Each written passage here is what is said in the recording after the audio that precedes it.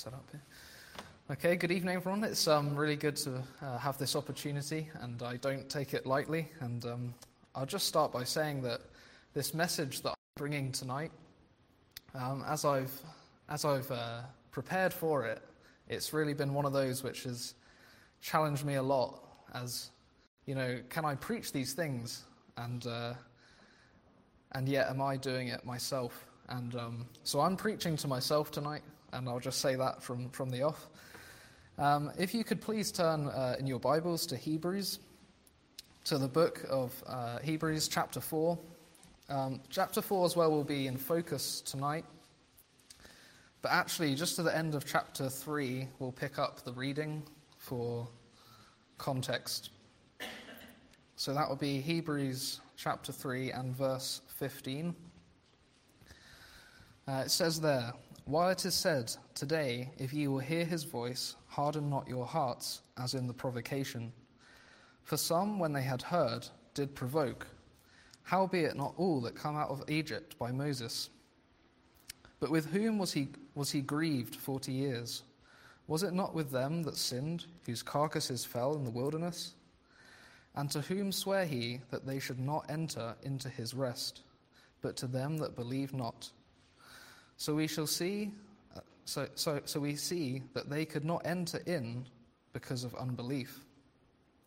Let us therefore fear, lest a promise being left us of entering into his rest, any of you should seem to come short of it. For unto us was the gospel preached, as well as unto them. But the word preached did not profit them, not being mixed with faith in them that heard it. For we have believed, for we who have believed do enter into rest, as he has said, as I have sworn in my wrath, if they shall enter into my rest, although the works were finished from the foundation of the world. For he spake in a certain place of the seventh day on this wise, and God did rest the seventh day from all his works. And in this place again, if they shall enter into my rest, seeing therefore it remaineth that some enter therein, and they to whom it was first preached entered not in because of unbelief, again he limiteth a certain day, saying in David, 'Today, after so long a time, as it is said, today, if ye will hear his voice, harden not your hearts.' For if Jesus," it should say Joshua there, if Joshua had given them rest, then would not afterward have spoken of another day. There remaineth therefore a rest to the people of God. For he that is entered into his rest, he hath also ceased from his own works, as God did from his. Let us labour therefore to enter into that rest, lest any man fall after the same example of unbelief." And we'll just stop there and pray. Father, we just thank you for your word tonight, and we recognise that when we read a chapter like this, it seems difficult on the surface, but Lord, I pray that you would just help me by your Spirit tonight to open up these things, and that they would speak to each of us tonight where we're at. And Lord, that we would go away tonight just being encouraged in who you are, and understanding more of what this rest is. And Lord, that you would speak through me tonight, that we would, that anything I say that would not be true, that would be quickly forgotten. But Lord, that which is true would be held on to, and that you would be glorified in all things through this word tonight. In Jesus' name, amen. So tonight I recognise that I'm jumping into an epistle, and each epistle has a specific purpose, as all Scripture does. So let me just say a couple of things about the book of Hebrews. In chapter 1 and verses 1 through 2, it basically says this, that God hath spoken unto us in these last days by his Son. And then near the close of the book, in chapter 12 and verse 25, it says, "See that ye refuse him not that speaketh." So in other words, the theme of this book seems to be, God has spoken. We have his word. We have his promises. Will you trust him? And will you trust him whatever your circumstances are? Now this was important since these Hebrew Christians were facing tremendous persecution. a great persecution for their faith, and as a result of this persecution, they were now considering to return to their old way of living, to Judaism. Now they thought that they could give up their salvation temporarily, go back into Judaism, and then at another time accept Christ again. And the writer says to them, this isn't possible. And rather he encourages them to press on in their faith, since what they have in Christ is far superior. It's far superior over the Hebrew system of religion. And he does this through different exhortations and warnings that are found in this book. And I think they have huge application for us today, as all Scripture does. And let's just say this, for the passage that we're looking at tonight, there's a few things that are important for us to understand. It's important that we understand the background, which is the Exodus generation, and their flight through Israel, and their experiences of unbelief in the wilderness. And there are great spiritual lessons from the geography of Israel's experiences. The nation's bondage in Egypt is an illustration of a sinner's bondage in the world. And much as Israel was delivered from Egypt by the blood of lambs and the power of God, so a sinner who believes Christ is delivered from the bondage of sin. Jesus Christ is the Lamb of God, whose death and resurrection have made our deliverance from sin a reality. It was not God's will that Israel, though, would remain there in the wilderness or in Egypt.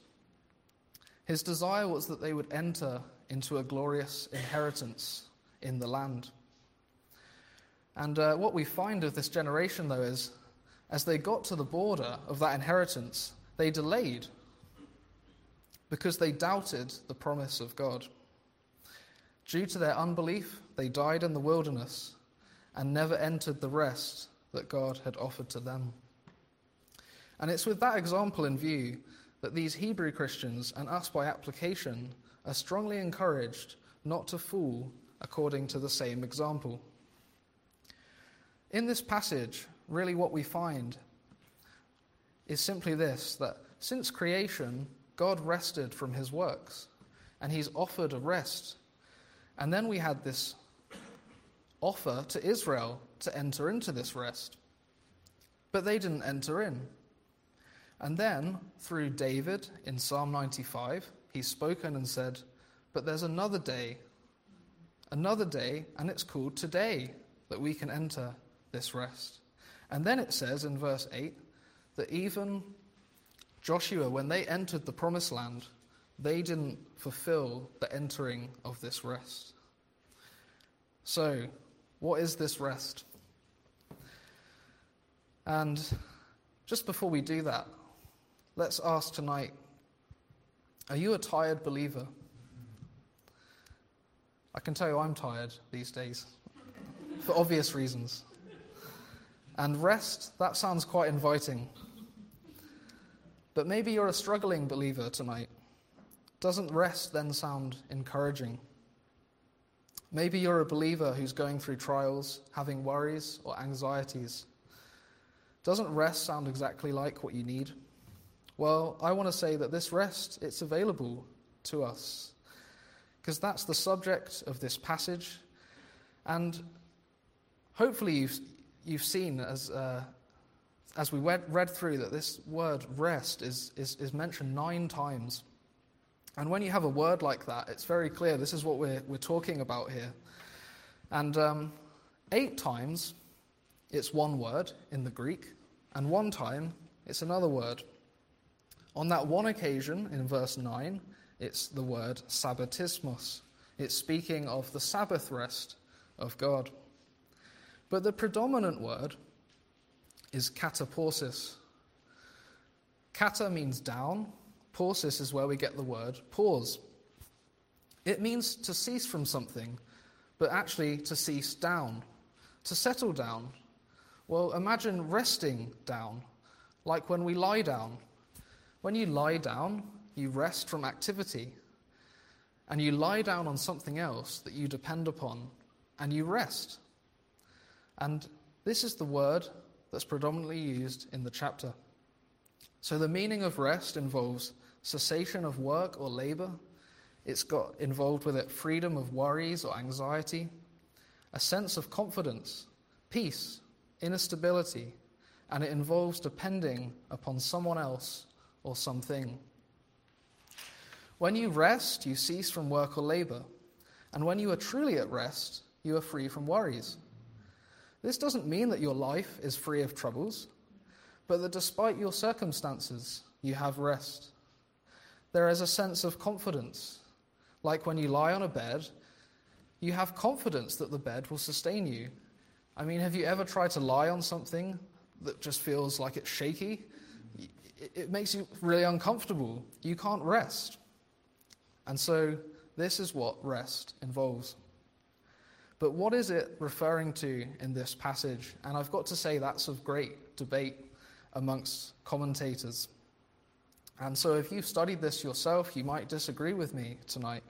But I'll make a case for what I believe. And the first thing is that people say this is about justification, about the moment that you come to know the Lord Jesus as your Savior.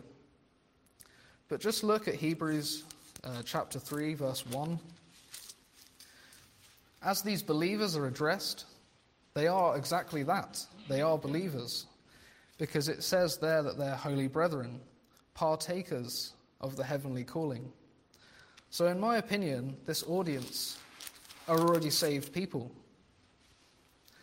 Now, someone could say, if they believe that we need to maintain our salvation through good works. But I don't believe such a thing. You see, the moment that we're saved, we're sealed with the Holy Spirit of promise. And that's the earnest of our inheritance until the redemption of the purchased possession. We read in Ephesians. Now, also, if that were true, how do you know if you're ever saved? How faithful do you have to be for you to know I am still saved? And with that in mind, 2 Timothy 2, verse 3 says, if we are faithless, he remains faithful. He cannot deny himself. So even if we aren't faithful in our lives as Christians, he's faithful. He remains faithful. He cannot deny himself. So I don't believe this rest is about justification rest. Now some say it's then heaven. But the illustration comes from the land of Canaan. Now when we think of Canaan, Canaan was a place that had enemies in the land. There were battles and there were defeats. I don't think that's a great illustration of heaven. And when we see in verse 7 that this offer of rest is offered today, we won't enter heaven today unless you die today. And with the same thing in mind, the millennial kingdom is another option that people think. Now it's certainly true as we walk with the Lord and if we're faithful to him, if we yield to him and we serve him as he wishes, we can have a full reward depending on how we walk. But I don't think that's in view here today either because of this word, today. But I believe this is talking about the daily faith rest life. It's the daily walk with the Lord.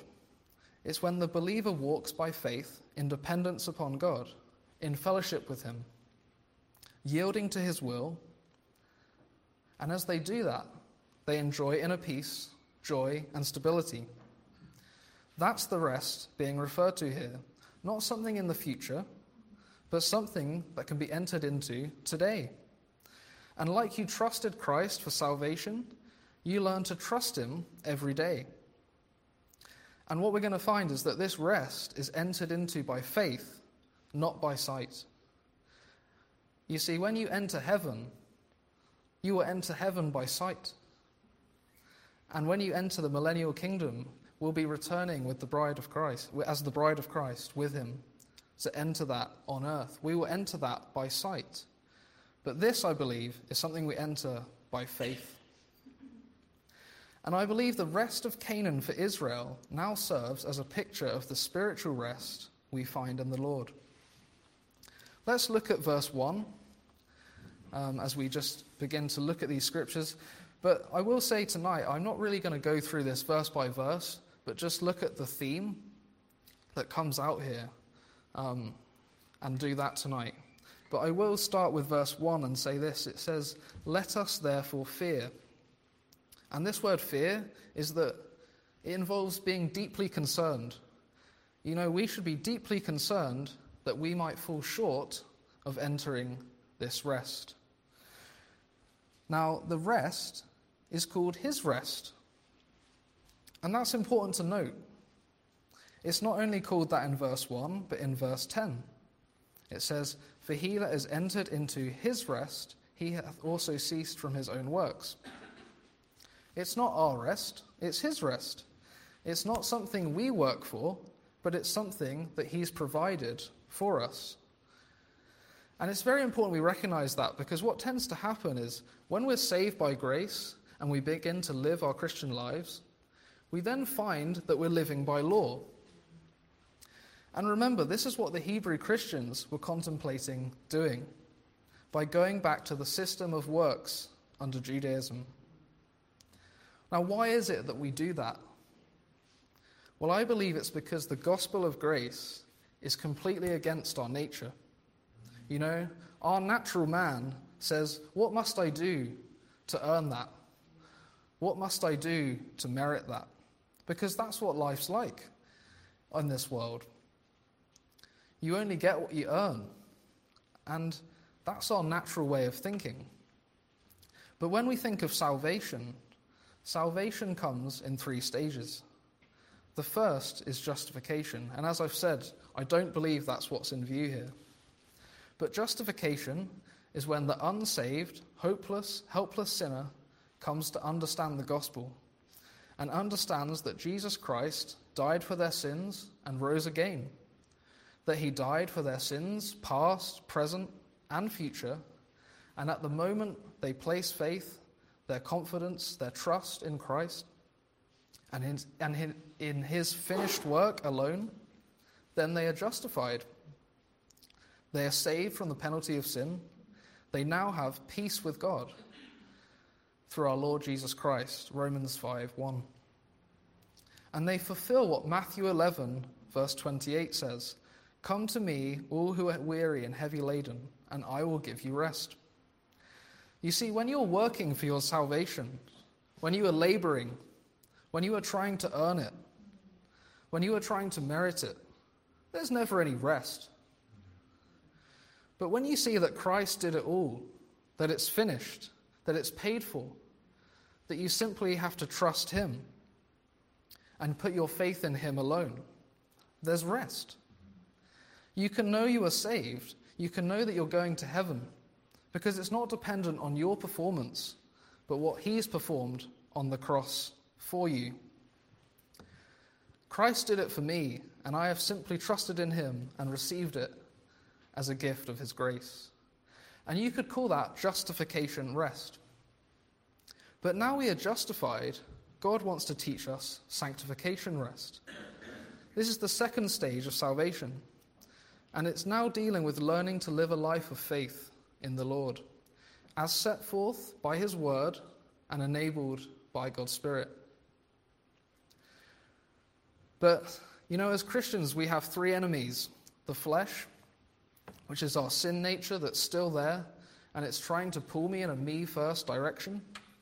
You have the world that distracts us with all its wrong thinking, and the god of this world, the devil. We have our own trials and the decisions that we face each day. And the Lord wants to teach us that as insufficient as we were to save ourselves from hell, we're just as insufficient to live the Christian life each day without us relying on him to work in us and through us.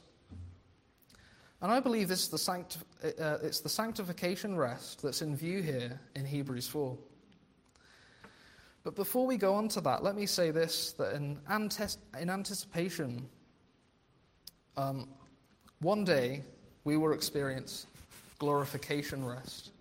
And that's the third stage of salvation. And in Revelation chapter 14 and verse 13, Revelation 14:13, and it says, "And I heard a voice from heaven saying unto me, Write, blessed are the dead which die in the Lord from henceforth. Yea, saith the Spirit, that they may rest from their labors, and their works do follow them." This is the rest of glorification, a rest when one goes to heaven. But in Hebrews 4, it's sanctification rest in view.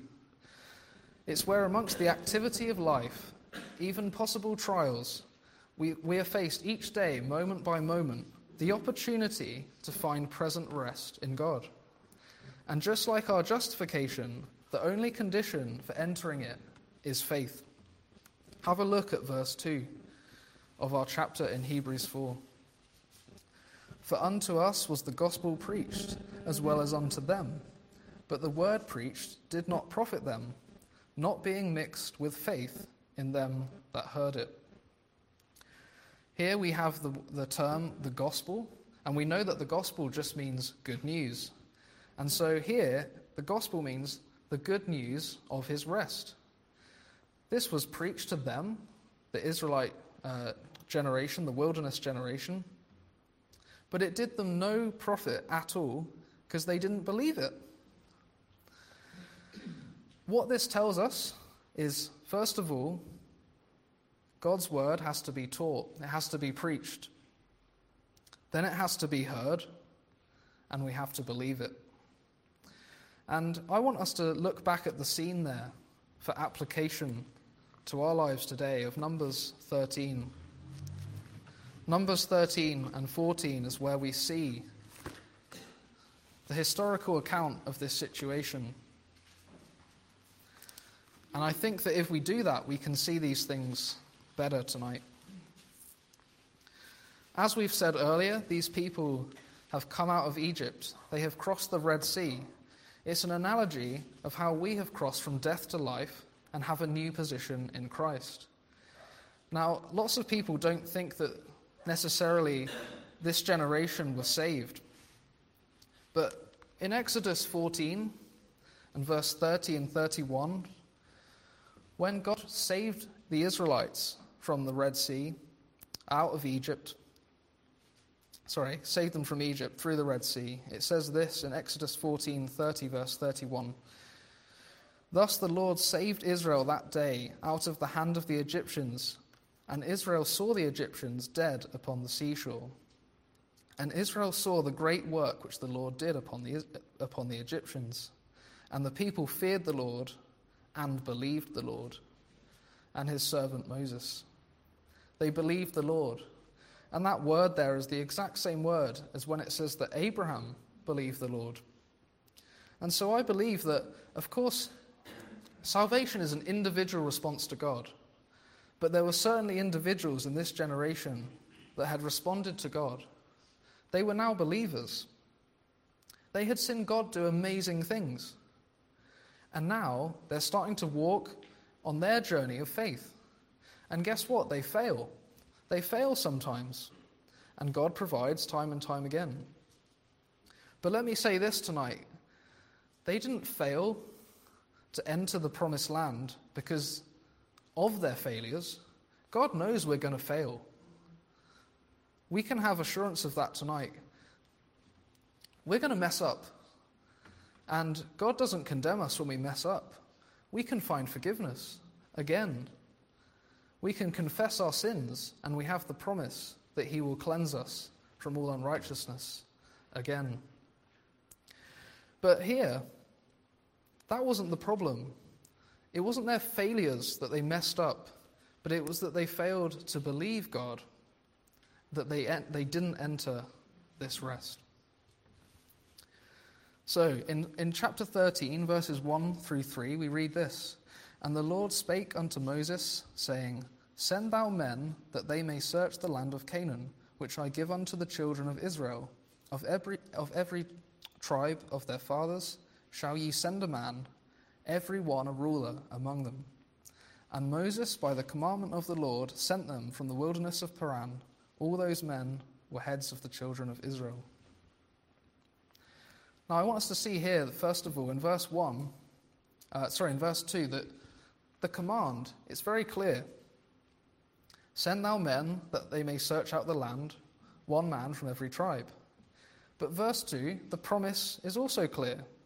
To a land which I am giving to the children of Israel. It's a promise. I'm going to give it to you. So why then did God send out these spies to view the land? Well, I don't know, but maybe he wanted to test their faith. Why does God send us trials in our life? He knew that they were immature, maybe, and that they were still living by sight. And he wanted to show them that, so that they might come to know him better. And then verse 3, we see that Moses sent them as the Lord commanded. Moses followed the Lord's instruction. You see, as we walk by faith, it's not that we're not doing anything. It's not that we're not serving him. But it's that we walk by faith, relying on the Lord as he leads us according to his word. And then we step out by faith. And you see, Moses did that. He did exactly what God had said. He didn't question it. He didn't say, are you sure that we should do it that way? Should we send maybe 15 people? Should we add one? He also didn't delay. He did it straight away. He trusted that God knew what he was doing. You see, God's will, God's way, with a yielded attitude and a response of faith, that's all God's looking for from us. But often our problem is that we're trying to help God out. You see, we've recognized justification. It was 100% God's work. We just trusted in him. And now we have this new standing. But now we're Christians. We want to serve him. And we have this enthusiasm to serve the Lord. But then what we do is we start to serve him and we think, oh, God needs my help. That's what we're doing. God's asked me to do this, and I obey, and I'm helping God out. Like God needs me. I don't know if it's like that for you, but it certainly is. Maybe when you first come to the Lord. And what God's trying to teach us is it's not like that. Because when you do that, what happens? You fail. You fail time and again. You know, you say, God, your word says this, and I want to do that.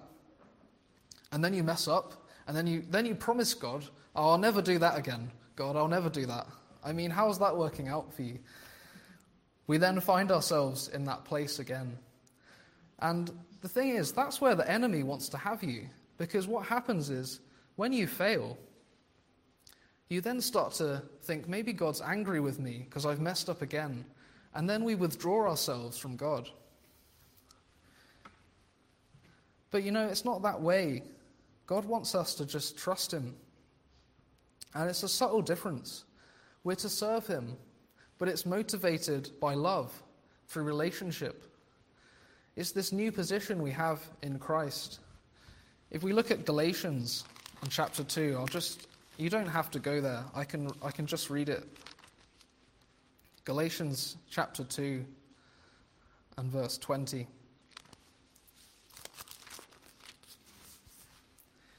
It says there, I am crucified with Christ, nevertheless I live. Yet not I, but Christ liveth in me. And the life which I now live in the flesh, I live by faith of the Son of God, who loved me and gave himself for me. You see, I am crucified with Christ. As a Christian today, that's your position.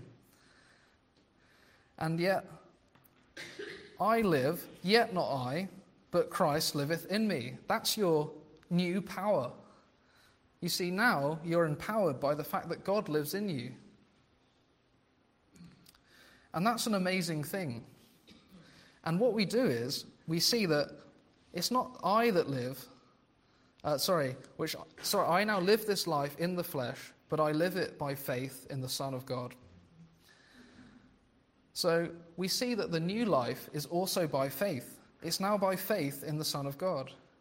And it's because he loved me and he gave himself for me. And that's what I say, is that's the new motivation. It's God loved me. And as we walk with the Lord, we realize more and more his love for us. And that's what becomes the motivator for us to serve him. You see, God has prepared us. He's formed us that we would walk in good works, that they have been prepared before for us. It's not that we're not to serve, but that we do it by faith in the Son of God, motivated by love. Just coming back to Numbers 13 now. In verses 4 through 16, we have the 12 spies that are mentioned. And if you're like me, probably you just remember 2 of them. This is because only Caleb and Joshua walked by faith in the Lord. And so when people look back on our lives, will we be remembered as people who walked by faith in the Lord? Will our friends, will our children say that about us? And then in verses 17 through 20, these 12 spies were told what things to look for when they spied out the land. It says there, Moses sent them to spy out the land of Canaan and said unto them, Get you up this way southward, and go up into the mountain, and see the land, what it is, and the people that dwelleth therein, whether they be strong or weak, few or many, and what the land is that they dwell in, whether it be good or bad, and what cities they be that they dwell in, whether in tents or in strongholds, and what the land is, whether it be fat or lean, whether there be wood therein or not, and be of good courage, and bring off the fruit of the land. Now the time was the time of the first ripe grapes. So they're told what to look for in the land. And then verse 25 tells us that they did that for 40 days, so they had a thorough investigation. And then we come to the report in verses 26 through 29. It says, And they went and came to Moses and to Aaron and to all the congregation of Israel and unto the wilderness of Paran to Kadesh. And they brought back word unto them and unto all the congregation, and showed them the fruit of the land. And they told him and said, We came unto the land whither thou sent us, and surely it floweth with milk and honey, and this is the fruit of it. Nevertheless, the people be strong that dwell in the land, and the cities are walked and very great, and moreover we saw the children of Anak there. The Amalekites dwell in the land of the south, the Hittites and the Jebusites, and the Amorites dwell in the mountains, the Canaanites dwell by the sea and by the coast of Jordan. Now, what I want to say at this point is all 12 spies, they agree with that report. They all agreed what the land looked like. They all agreed with what God had said, because he had said it was like that. However, how they would interpret the evidence was very different. And it's like us in life when we have trials. How we perceive the trial may be very different to someone else. You see, the spiritually minded believer might see the trial as an opportunity to trust the Lord, to prove the will of God, and see what amazing things God is going to do through it. Whereas someone who isn't doing that can just feel sorry for themselves, and they can miss the opportunity of what God's trying to teach them. Now, Caleb, he was the first to give his individual response. And what did he say? He stilled the people before Moses and said, Let us go up at once and possess it, for we are well able to overcome it. Now, Caleb was so confident. Why? Well, I think it helps to look into chapter 14 and verses 6 through 9. It says there, with Joshua and Caleb giving their report again, it says, They spoke unto all the company of the children of Israel, saying, The land which we passed through to search, it is an exceedingly good land. If the Lord delighteth in us, he will bring us into this land and give it to us, a land which floweth with milk and honey. Only rebel not ye against the Lord, neither fear ye the people of the land. For they are bread for us. Their defense is departed from them, and the Lord is with us. Fear them not. You see, they were so confident because their eyes were on the Lord. They were resting in God's promise. The promise, back in verse 2, that he would give them the land. So they said, let's go. So he wasn't operating hastily or under presumption, but under faith and the provision of God, believing what God had said would be true. But then the majority response is quite different. The other 10 in verse 31 through 33 says, But the men that went up with him said, We be not able to go up against the people, for they are stronger than we. And they brought up an evil report of the land which they had searched unto the children of Israel, saying, The land thou which we have gone to search, it is a land that eateth up the inhabitants thereof, and all the people that saw it, that we saw in it, are men of great stature. And there we saw the giants, the sons of Anak, which come of the giants, and we were in our own sight as grasshoppers, and so we were in their sight. You see, what's different about their response? Well, one factored in the Lord, and these, they didn't. They looked at their own strength. The others looked at God's strength. They rested in his promises. And tonight I wonder, in your daily circumstances and trials, what are you like? And I ask myself these things too. Are your eyes on yourself? Are you looking to carry the issues of life yourself? Are you looking to solve them in your own strength? Or are you convinced it's the will of God, based on the word of God? Are you able to faith rest in what he could do and how he will fulfill his promises to you in his time? There's a song that I love that we sing here, Standing on the Promises of God. And there's some great lyrics in that song. Standing on the promises that cannot fail, when the howling storms of doubt and fear assail, by the living word of God I shall prevail, standing on the promises of God. Standing on the promises I now can see, perfect present cleansing in the blood for me, standing in the liberty where Christ makes free, standing on the promises of God. Standing on the promises of Christ the Lord, bound to him eternally by love's strong cord, overcoming daily with the Spirit's sword, standing on the promises of God.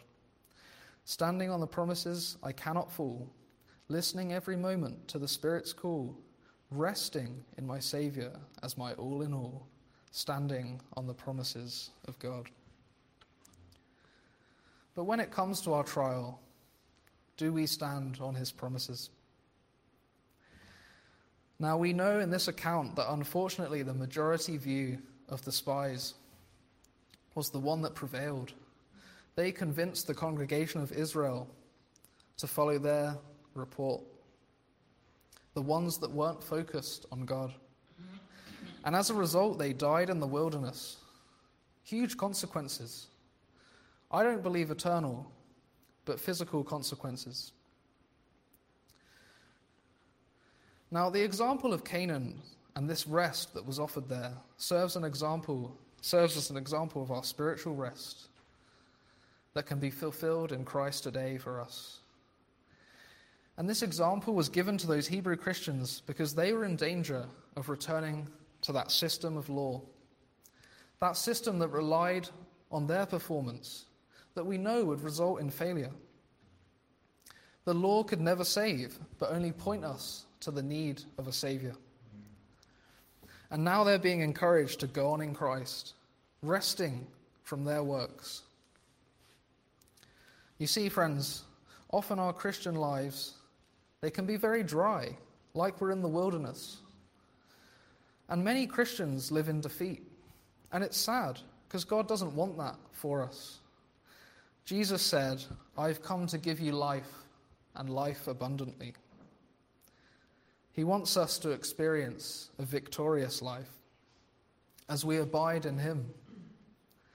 When we obey him, our joy can be complete. But many live in defeat, I think, because they're striving, not abiding. They are trying and not trusting. Trying to merit God's blessings. But you see, when we're saved, we receive all spiritual blessings. 2 Peter also says, his divine power hath given unto us all things that pertain unto life and godliness. He has given unto us exceeding and precious promises. And we can claim those by faith. Tonight, are we doing that? Are you resting in his promises? Are you reading his word? Are you getting to know those promises? And just in closing, I want us to look at one promise of faith, one promise of God's word that we can claim by faith tonight. And that's Isaiah chapter 26. It's a very familiar verse, verses 3 and 4. But it's just to give an example of what I'm talking about here. Isaiah 26, verses 3 and 4. It says, Thou wilt keep him in perfect peace, whose mind is stayed on thee, because he trusteth in thee.